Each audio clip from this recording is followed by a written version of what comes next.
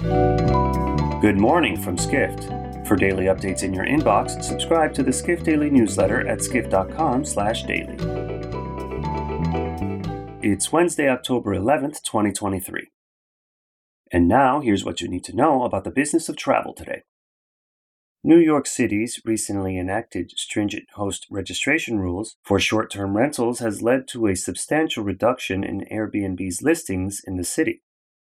They've also helped create an underground market for Airbnb alternatives, reports executive editor Dennis Shaw in his weekly online travel briefing.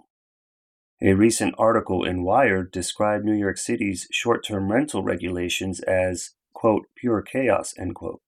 Shaw cites a listing on Craigslist for a one-bedroom property as one example of the booming underground market. Wired revealed that fewer than 500 hosts out of the 22,000 listings on Airbnb last summer are now registered. A spokesperson for an organization representing homeowners said short-term rentals are increasingly taking place in an unsafe environment for both hosts and guests. Next, tourism in Morocco, especially the city of Marrakesh, was hit hard by the massive earthquake that struck the country in September.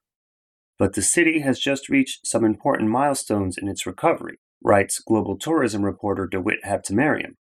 Although some areas affected by the earthquake remain closed to the public, Habtemariam reports several historic sites in Marrakesh reopened to tourists recently. In addition, the city is hosting the 2023 World Bank and IMF annual meeting this week. One Moroccan tourism official said more than 14,000 people are expected to come to Marrakesh for the event. Finally, Virgin Australia recorded a profit for its fiscal year ending in June, the airline's first in 11 years. However, the company still has a long way to go to catch up to rival Qantas, reports Jay Shabbat, senior analyst at Skift publication Airline Weekly. Shabbat writes Virgin Australia notched an $87 million net profit and a 9% operating margin during the fiscal year. Virgin's return to being in the black comes after it had restructured in bankruptcy during the pandemic. However, Virgin was less profitable than Qantas, which reported a 14% operating margin. Qantas also generated a little more than 6 times Virgin's revenue during the fiscal year.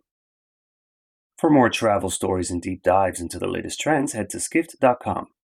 To find these stories and more insight into the business of travel, subscribe to the Skift Daily newsletter at skift.com/daily.